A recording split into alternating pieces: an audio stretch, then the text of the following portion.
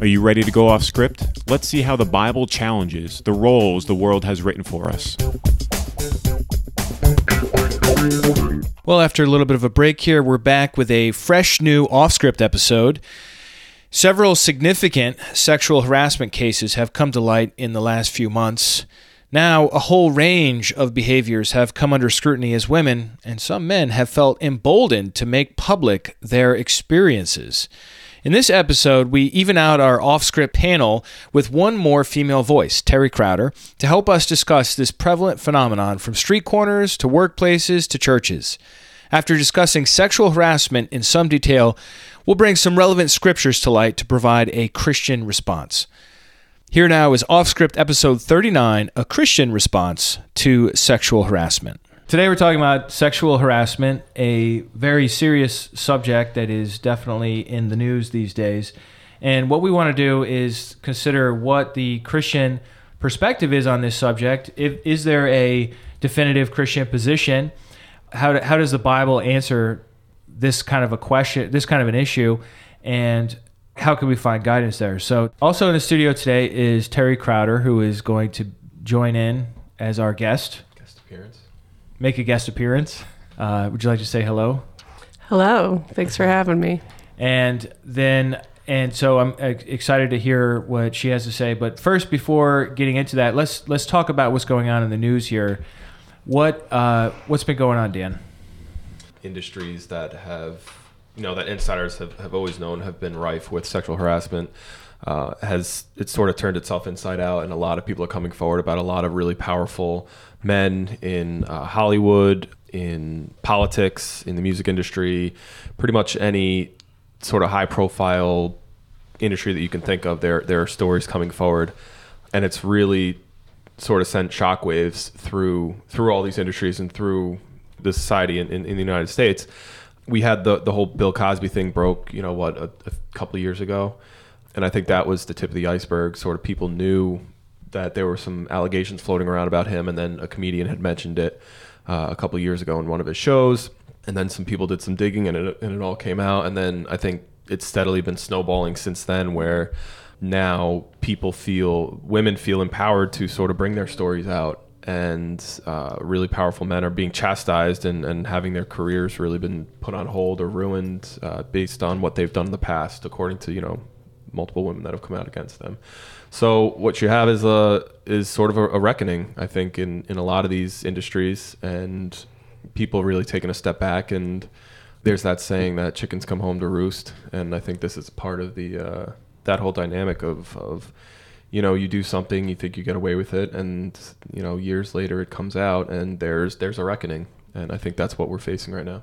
Well, let's bring up this Time magazine. I see Terry brought it in here. Let's talk about the cover there. What's that all about?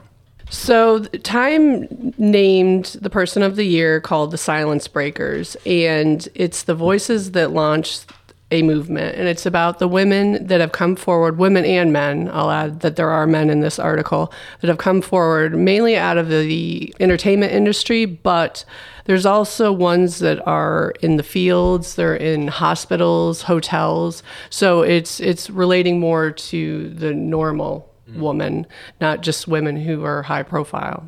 That's the same thing as the hashtag Me Too? Yes. Is that the same yes. idea?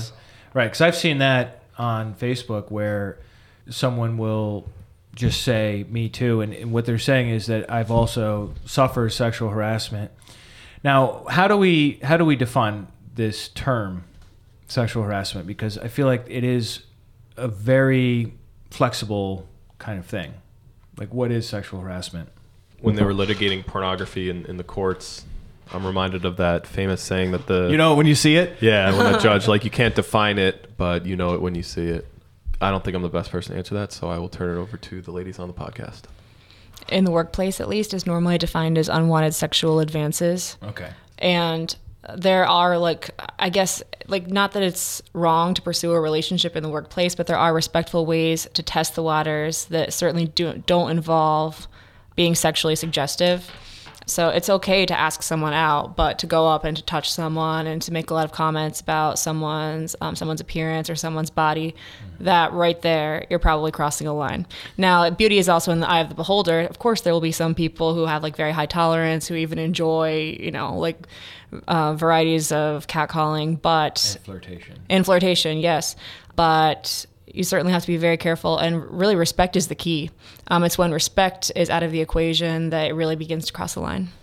Now, as far as I understand it, the classical type of sexual harassment we see in the workplace is the quid pro quo, where a person in authority says, well, if you do some sort of sexual act for me, then I won't fire you, or I will give your career a boost. Mm-hmm. That one I feel like is like one of the easiest to spot. Whereas what Rose is talking about, there's a lot of context and ambiguity sometimes. Whereas other times, it's just a crass, obvious thing. Mm-hmm. Well, and also depending on seniority, the more senior the person, the more hesitant you are to turn them in.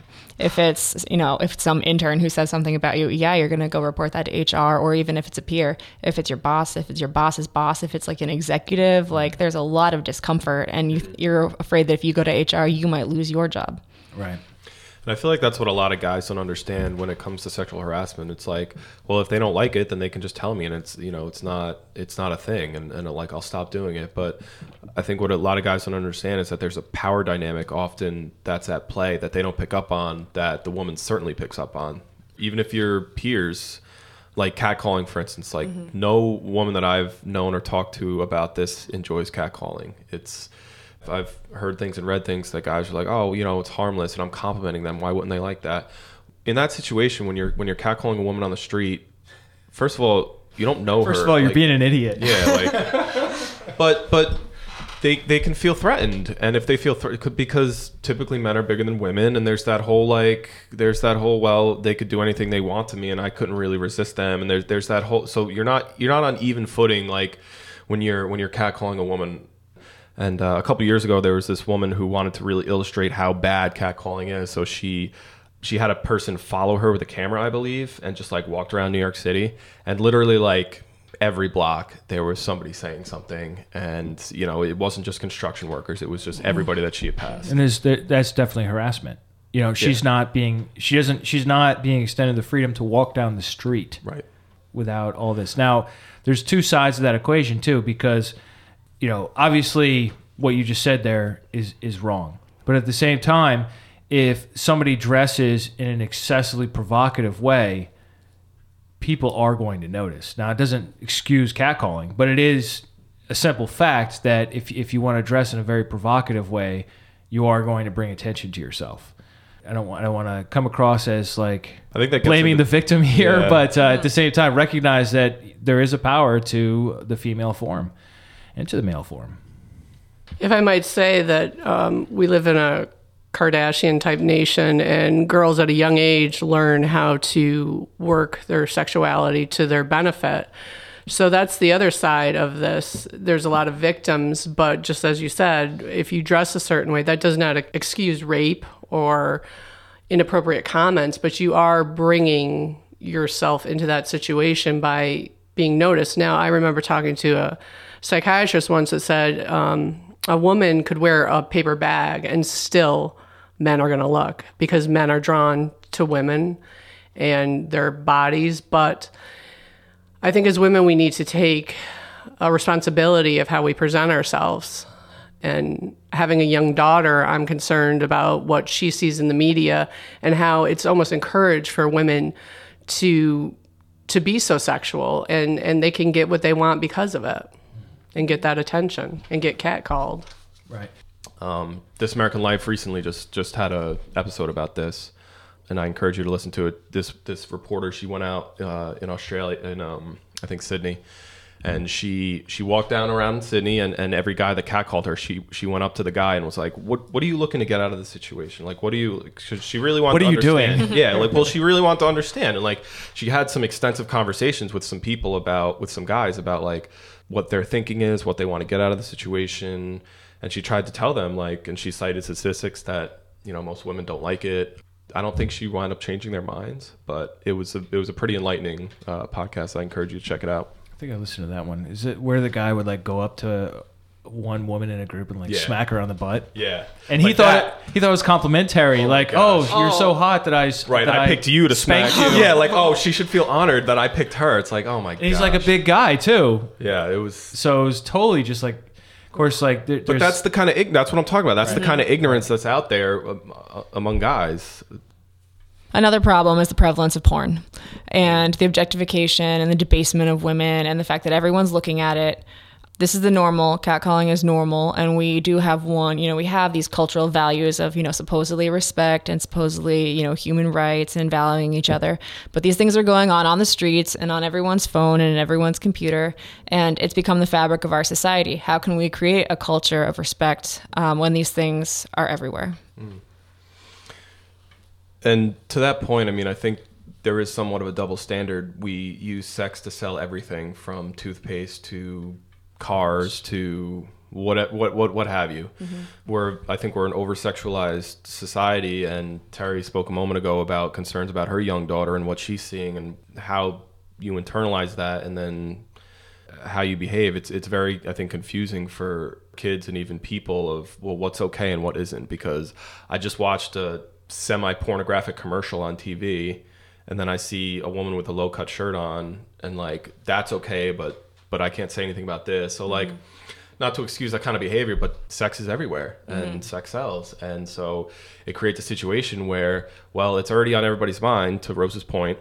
And when you externalize that, where the line is, that's open to interpretation. As you said, Sean, there's some gray areas, and it can be tough to navigate. A lot of sexual harassment that happens in the workplace is just comments made, not saying, like, if you sleep with me, I'll give you a promotion. It's just inappropriate talk in the workplace. Right. Oh, yeah. The vast majority. Yeah. And they might not even be seniors. I worked with a man who was not in a position of power, but he was let go from the company because he made inappropriate comments to other coworkers. Right. Mm-hmm. Yeah. Or even just emailing a really raunchy joke. Even something like that could be sexual harassment. Mm-hmm. A lot of it is a fishing expedition. So guys, what they'll do is they'll like throw a line out there and see how it's taken, and based on that feedback, they'll go from there. And some companies have a strict policy even against coworkers dating. Mm-hmm. So right, to avoid that. And superiors for sure. Like yeah. I know in the military, it's you can't do it. You can't be in a relationship with a subordinate. I'm sure in police departments and law enforcement agencies, it's the same thing. Mm-hmm. There's also right now in our society, a real, I want to say, oversensitivity going on, where if somebody is accused, the corporation is going to act immediately because of a public relations concern. So if somebody gets accused, then there's no time for an investigation. It's like the company feels like they have to act right now to show that they take this seriously and that they're not harboring sexual harassers and that they're in shock and disgusted just as much as everyone else. Mm-hmm. But then what about the situation where somebody is just falsely accused? Obviously, that's not going to be the majority of cases, but I feel like we are so, at least just right now, amped up on this issue that it can lead to false accusers. I think that happens more in high-profile cases where the media gets involved. In low-profile cases where it's not involving celebrities and like really high-profile accusers or victims, I think employers will take the time to investigate and do their due diligence, and they'll dig up old emails and chats and whatever documentation, and they'll talk to other people in the workplace to fully investigate it. But I certainly think there have been so many high-profile cases that companies are very quick to isolate and distance themselves from predators so that they're not seen to be harboring someone who's creating that culture at their company. Right. And also to that point, I agree with you, Sean, that in some cases there's going to be people that are using this moment that we're experiencing in our society to their advantage falsely.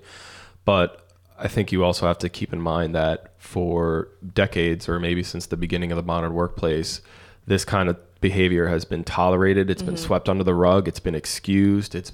Women, I think, have experienced it for generations. And now that we're at this moment where, they're sort of saying enough is enough, I think we are seeing all these cases come out because there's been such a groundswell. It's been under the surface this entire time, and it does seem like a lot, but that's because it's a huge problem. And I'm not necessarily supportive of companies that immediately, just like we were talking about with Garrison Keillor, where we don't know all the facts, but automatically he's gone. Like that. Yeah, there's an issue there, but at the same time, in the majority of cases, that the woman has to be believed, and especially if there's more than one accuser, because the notion that some women got together to spread lies and take down a man, it's not impossible, but I don't think that it's very probable in most cases.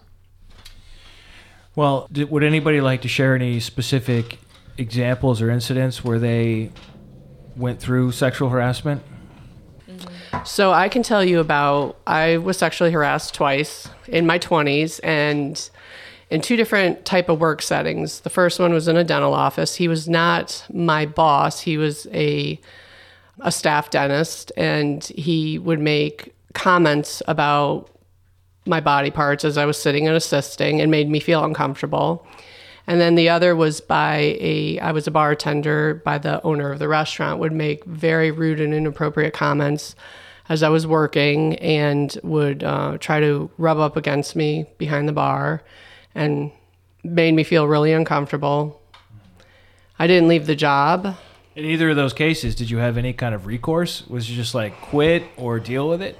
I was in my 20s, so my thought patterns were different. It might have been more fun and flattering back then. My job was never threatened. So, but you said you felt uncomfortable. I did feel uncomfortable. You kind of just, you smile and hope it doesn't happen again. In both cases, they always move on to, you're not the only one. They move on to somebody else. Yeah, but I was thinking about how this is such like an HR issue in our corporate culture. But at the same time, there's so many jobs. Like if you're working in a restaurant, you're a bartender. I mean, there is no HR department. Especially in the restaurant. He was the HR. Yeah, he was the so boss. it's like either you. I mean, like how would you even report the owner? Like what do you even do? There was a story that broke earlier this week. A long-time New York City restaurateur. He had several women come forward against him, and this is a guy that has Michelin-starred restaurants in the city. I don't remember his name. But yeah, I think we're going to be seeing more in the restaurant business in the coming weeks and months. Any of these big high-profile places where it's more conducive to sexual harassment situations than a corporate office job. Yeah.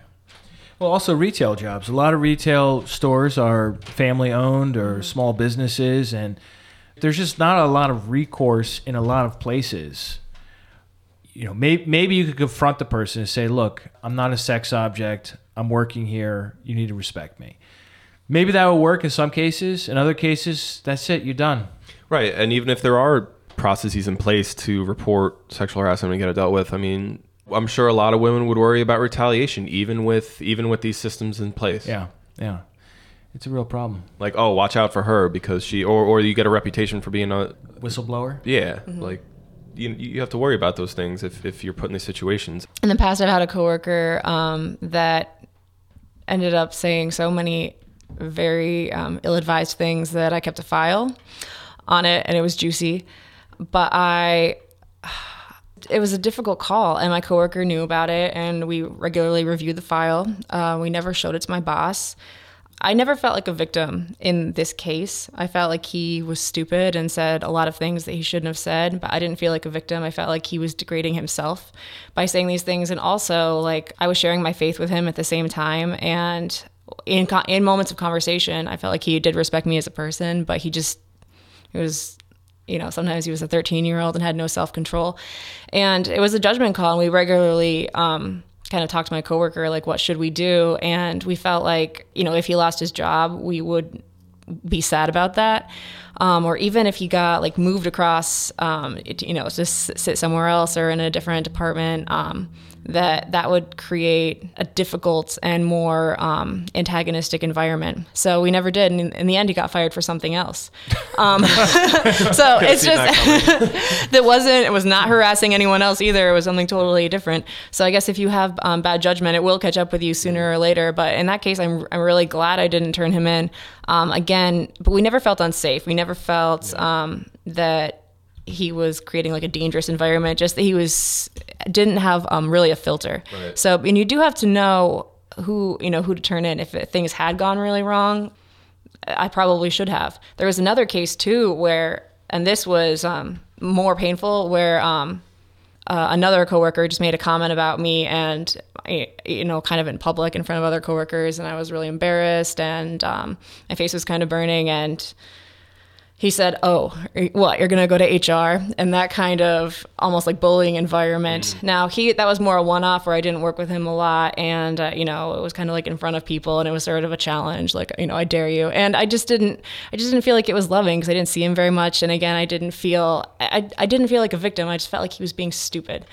But there's a point where you have to make a judgment call, and you have to say, what are you going to take, and also should I be damaging this person's career? What about my testimony? You have to consider safety in the environment. Maybe you need to pray about it. But I've never turned anyone in for those things. In the first case, did you tell this person who seems sort of like ignorant that you can't say those things? Did you tell them, hey, that's not professional? And what would his response be? Yeah, I never came across in like a harsh kind of way, but I'd be like, this is the workplace, you shouldn't say that. And then sometimes what he would say would be like illogical, and I'd pull logic into the situation. But I did try to do it like in a friendly way. Yeah. He never came across hostile. I never felt unsafe with him. He would say a lot of things, and I would try not to escalate the situation. But yeah, I never let it. I was never acted like I was okay with it. Yeah. But you're also a strong woman and right. can handle yourself and think logically about how to approach the subject with him. But think of a woman who isn't, who's more soft-spoken, maybe more fearful. So you could have been saving somebody else from the situation by turning him in. Yeah, that's very true. Well, let's take a look at what the Bible and Christianity has to say on this subject. I mean, the one statement that I keep coming back to is the sort of general principle of marriage in the Bible. We find it in Genesis, but then Jesus also quotes it later on in Matthew 19 when his critics were asking him what he thought about divorce. Jesus answered, "Have you not read that he who created them from the beginning made them male and female, and said, therefore a man shall leave his father and his mother and hold fast to his wife, and the two shall become one flesh. So they are no longer two, but one flesh. What therefore God has joined together, let not man separate." So obviously Jesus is using this general marriage mindset or principle model in a conversation about divorce. But I think there's a lot here in this statement that applies to how sexuality plays out for Christians and Bible-believing people. So, for example, when it says the two shall become one flesh, there's a certain mutuality to that statement where two equal partners in this one new thing. As Christianity spreads into other areas, we see this especially in 1 Corinthians, there are a lot of issues with sex in the ancient world, just like in our world today. I don't think they had a term for sexual harassment. I think that's only... It's just life. I think it's only like 50 years old. That term is fairly recent. But there were these issues, and infidelity was completely rampant in the Roman Empire. Men and women did not have the same rules at all. Like a typical Roman head of the house, male, would have sexual access to all the slaves, household slaves, and prostitution was completely acceptable, and there wasn't a concern with STDs, at least not nearly to the degree that we have today. And the wife was very, very restricted sexually. I mean, she had to be faithful, and I'm not talking about Christians, I'm just talking about regular landowning type folks in Roman cities. So like a wife, and a lot of that goes back to the womb, and there is no paternity test, there's no DNA test. So as a woman, you're not sure about who's responsible for the baby in the womb. Then that gets into the whole issue of inheritance and passing on the name and all this kind of thing, which was very important to Roman people. So they would restrict the woman, and then the guy would be out all over town, and that would be normal. sound kind of familiar? Yeah, well, I'm not sure if some this of our is. problems? I'm not sure if this is also in Roman culture, but in so many ancient cultures and cultures today, the woman is considered property. So it's like, yeah, I can have more than one car, or I can go get an Uber. That's sort of the perspective. Right. But she belongs to him. So in that sense, yeah, you would not. You would expect a double standard, right, from owner and property, that kind of relationship. Right. And we could talk a lot about Roman sexuality. I mean, it's fairly well understood because they wrote a lot. But and so we know like how they thought about it. But, we don't need to go down that whole road.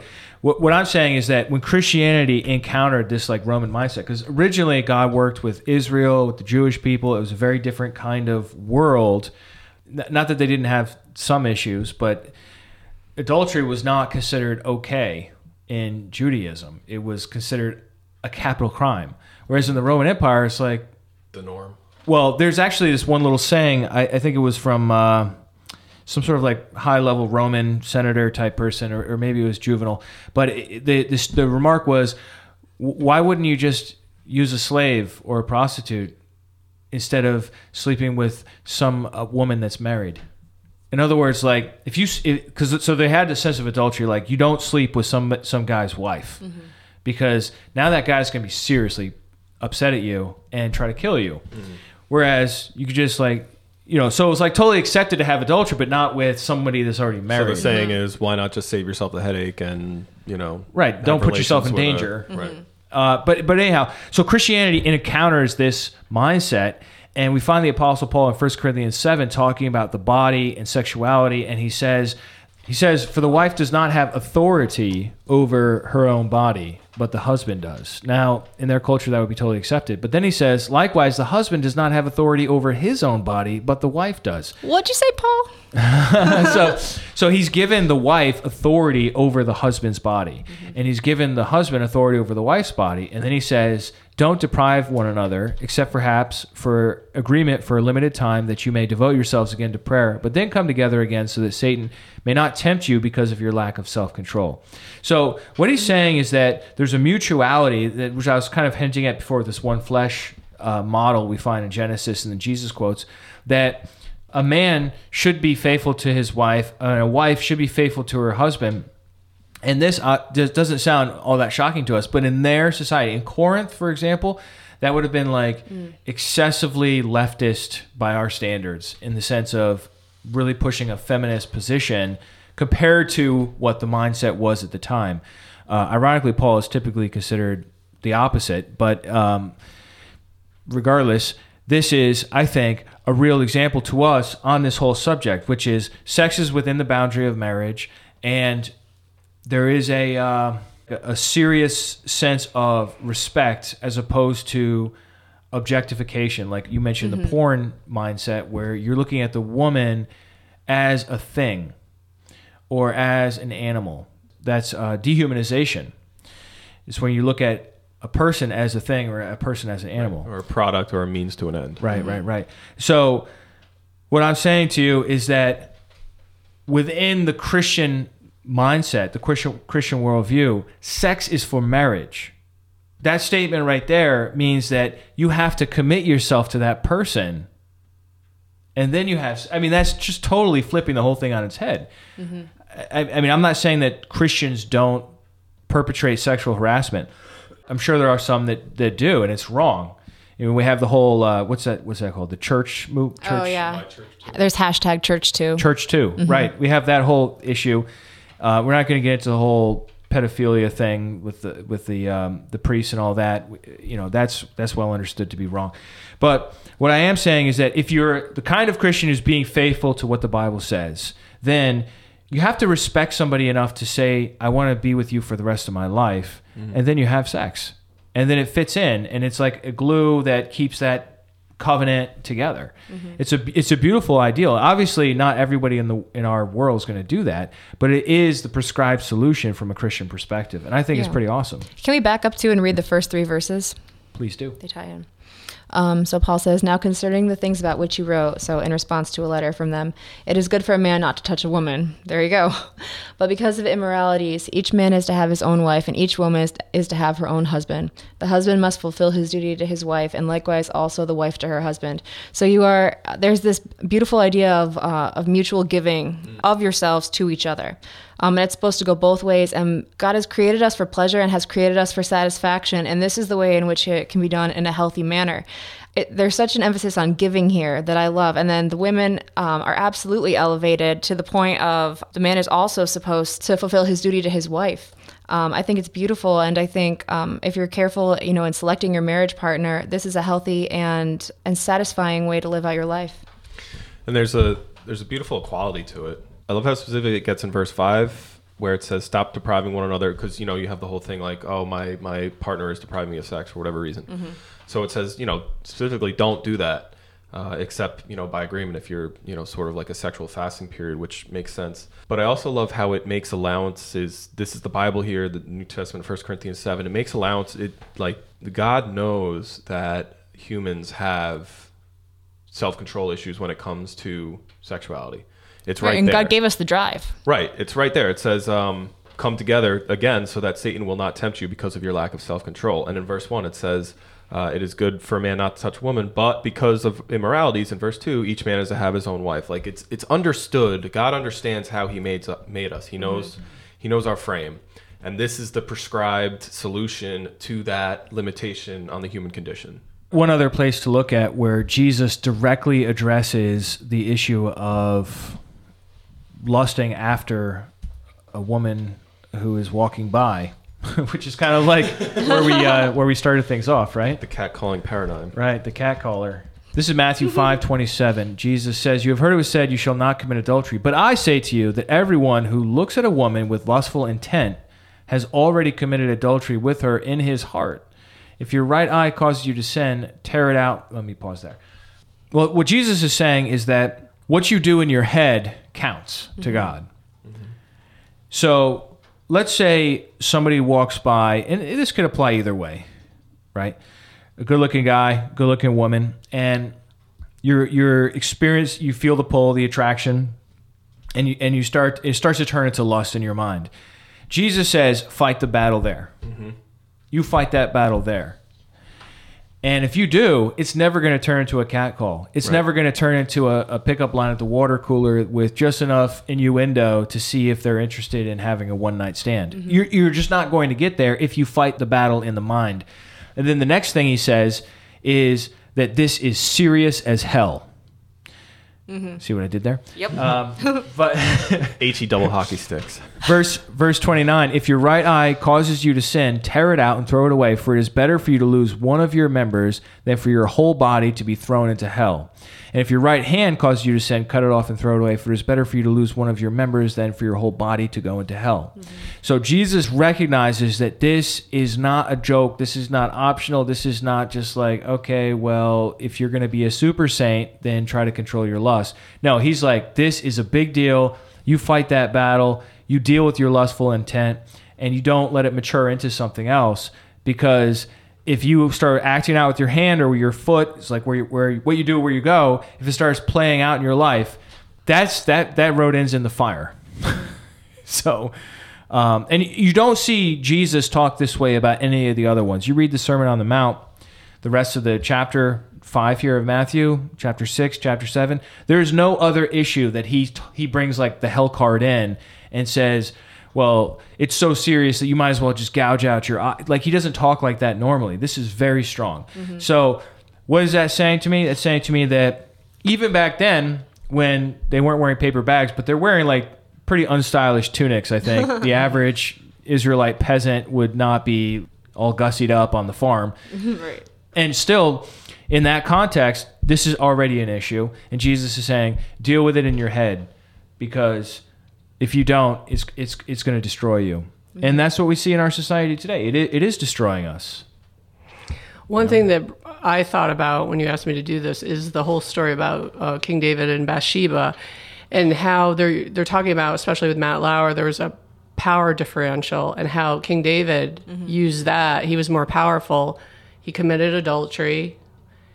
He committed murder, and he used his power to do it, and it all went wrong for him after that. It's a great example of the phenomenon we see today, because it is that power differential that creates the opportunity for the behavior. Obviously, David didn't have access to the words of Jesus yet, because Jesus is 1,000 years later, but like, how much more so does that make sense in light of, I mean, you think about the devastation of David's sin. I mean, it ruined his life in so many ways. Generations. I think we also need to sort of talk a little bit about how, while this is a thing that's happening in the culture at large, it's also a thing that is coming to the fore in the Christian church. As soon as you saw the Me Too hashtag popped up, you saw the Church Too hashtag pop up, and the whole Catholic priest thing aside, in the Christian church, sexual harassment occurs too. And I think it's illustrative of just the fact that it literally does not matter what context we're talking about. If there is a dynamic where there's men and there's women and they're regularly interacting, you can most likely find sexual harassment somewhere in there. And so, you know, for our Christian brothers and sisters listening, we're certainly not exempting our own community, and we need to be vigilant about the fact that it's everywhere, and vigilant about We're not above it. We're not above it, and we need to police our own community. We need to police our brothers in Christ. Not police them, but we need to be a positive influence on them. And if we see something that's, you know, questionable, or like if there's a younger teen man and he's saying stuff to his teen girl counterparts, pulling them aside and being like, hey man, I know you didn't really mean anything by that, but they could take it this way. And so just, you know, be aware of that and sort of that guidance and stuff. And it's certainly something that we, you know, in our own church community also have to be alert to. Yeah, it's so important to talk to the right people. When I was a preteen, there was a much older man in my church who tried to start a physical relationship with me and didn't even try to hide it. And I was like very innocent, very young. I was taught to be submissive, and that teaching didn't stick. Well, I mean, I was taught to be very respectful to older people, and deferential. Yeah, and people told me I should stop that, and I was like, I thought it was very obvious. I don't like this. Everyone should have known. I don't think anyone spoke to him. They spoke to the preteen girl. And I understand we have purity culture, and yes, absolutely. It's very important for all of us to own that. What a creeper. I mean, how old? Oh my gosh. But that's even people in your church. I mean, that guy should have been talked to. Oh yeah. So like, I don't think he was, because people talked to me and then it continued. See, that's what we need we need to stamp out. How old was this guy? I'm sorry. 50 something. Oh, that's what I'm talking about. We need to, like, if we see that going on in our own community, I don't care if it's the head of the head of the head of the pastor, or like the, you know, person bishop. Over the bishop. I don't care who it is, but like, we have to take ownership of our own issues, and this is part of it, and we have to be on the lookout for it. And nobody gets a pass. Right. As the saying goes, avoid the appearance of all evil. In a lot of medical practices, they have open door policies. If a male doctor is examining a female doctor, a female nurse will need to be in there. So it's keeping it so you won't be accused. Right. It's protecting both parties. Right. I was a youth leader one time, and anytime the youth pastor, who was a male, would meet with me, he would leave the door cracked just to avoid the appearance of any evil. And he has a thing on Facebook that he will not communicate with you directly via messenger, because he does not want to be accused of anything. It's a shame that it's gotten to that level where completely innocent men have to take those sort of extreme measures to avoid being falsely accused. Rose, you mentioned a little while ago Mike Pence and his policy of never being alone with a woman who's not his wife, and a lot of people on the left, and you know, I'm sure some on the right, made fun of him for that. But it's funny that months later all this stuff is coming out, and Mike Pence is probably sitting over there like, yep, this is exactly why I do it that way. Yeah, and I'm not taking any sort of stand here politically, but everyone made fun of him, say, oh, how conservative. But really, who respected women?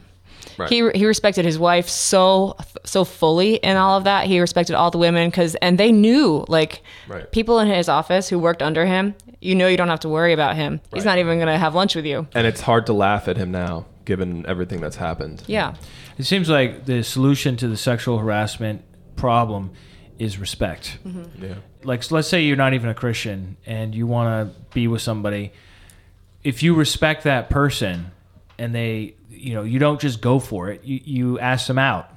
And if they say, no, I'm not interested, then that respect that person means, okay, that's it. And I think most women love that because normally it is the guy that'll just come out and be forward. But if you like come to them respectfully, you'll be like, wow, that was a great, interaction. He didn't say that I had a nice butt. He said that, hey, do you want to get coffee sometime? Right, right. Ask you for coffee sometime as opposed to using some sort of gray area innuendo. Right, a fishing line. Right, is way better. And from a Christian perspective, if you're asking somebody out, I mean, that's just getting to know them, obviously, but like the respect level is really amped up because you're going to respect this person's body until you're ready to be involved with their whole person on the wedding day and all that. So I really see respect as what needs to be pushed. You know what I mean? So long as we're talking about sexual harassment, that's like the what's wrong, what's right. Well, what's right is to teach respect, I think. Do you think I'm right about that, or am I? And Sean, I mean, you have four boys. I mean, this is gonna this is gonna be something in like 10 years you're gonna look back on and be like, yeah, in 2017 there was this huge thing that came out, and it's. But just like Rose said, I think the lines are blurred because with the porn industry being so huge, men are becoming, and women in some cases, are becoming desensitized on how they're supposed to treat a woman. What does respect mean? That's been changed over the years. It wasn't like when Aretha Franklin sang the song. R-E-S-P-C-T. So, respect might now just be like, let's not slap the girl around. Wow. Yeah. What about, this is dealing with widows, elders, and slaves, but it says treat younger men as brothers, older women as mothers, and younger women as sisters with absolute purity. If you need to know how to treat a woman, you're not going to sexually harass your sister or your mother. Yeah. So if I hope not. Right. But I mean, that's so basic and simple. And that's what I like about when I look at the Bible. I want to find the most simple way to understand it myself and to teach my children. And that's pretty simple. Yeah. Treat all young women as sisters. Right. Without beating them up like a sister. I hope this is edifying to you. I hope this is, obviously it's very topical. And if you have any feedback, please go to restudio.org. Leave us feedback. As always, we're figuring this stuff out and how the Bible applies to modern Christianity and what we can take from the Bible and apply to our lives. And we love to hear from our audiences about your experiences, your input on what you think about this topic, any stories, anything that you can share that will shed further light on it. We more than welcome. So thank you for listening, and we'll see you next time. Well, that's it for this subject. I hope this episode has been helpful in thinking through this subject. And as Dan mentioned, if you have anything to add, please come on to restitudio.org to drop a comment. Just find Offscript episode 39, A Christian Response to Sexual Harassment, and you can leave a comment there. We've been getting a number of comments in on episodes from the last several Offscript episodes. And instead of reading them out here, what I'm going to do is save them up and give a response in a future Offscript episode. So rest assured, we are reading your comments. We don't usually reply on the website. We usually reply in an actual episode at the end here. But having looked at a few of these, I think it would make a really great episode to do a questions answered episode. So stay tuned for that. That'll be out in just a couple of weeks. We've got another couple of episodes lined up for you on Offscript dealing with a lot of cultural issues that were put out in a Washington Post article. And so stay tuned for that next week, and then we'll probably do 2 episodes on that and then get into these questions. Thanks so much for listening. If you found this episode helpful, please share it on social media, and please write us a review if you don't mind in iTunes so that we can boost our ratings. Appreciate that. We'll catch you next time as we seek to get off the world script and live out authentic Christianity.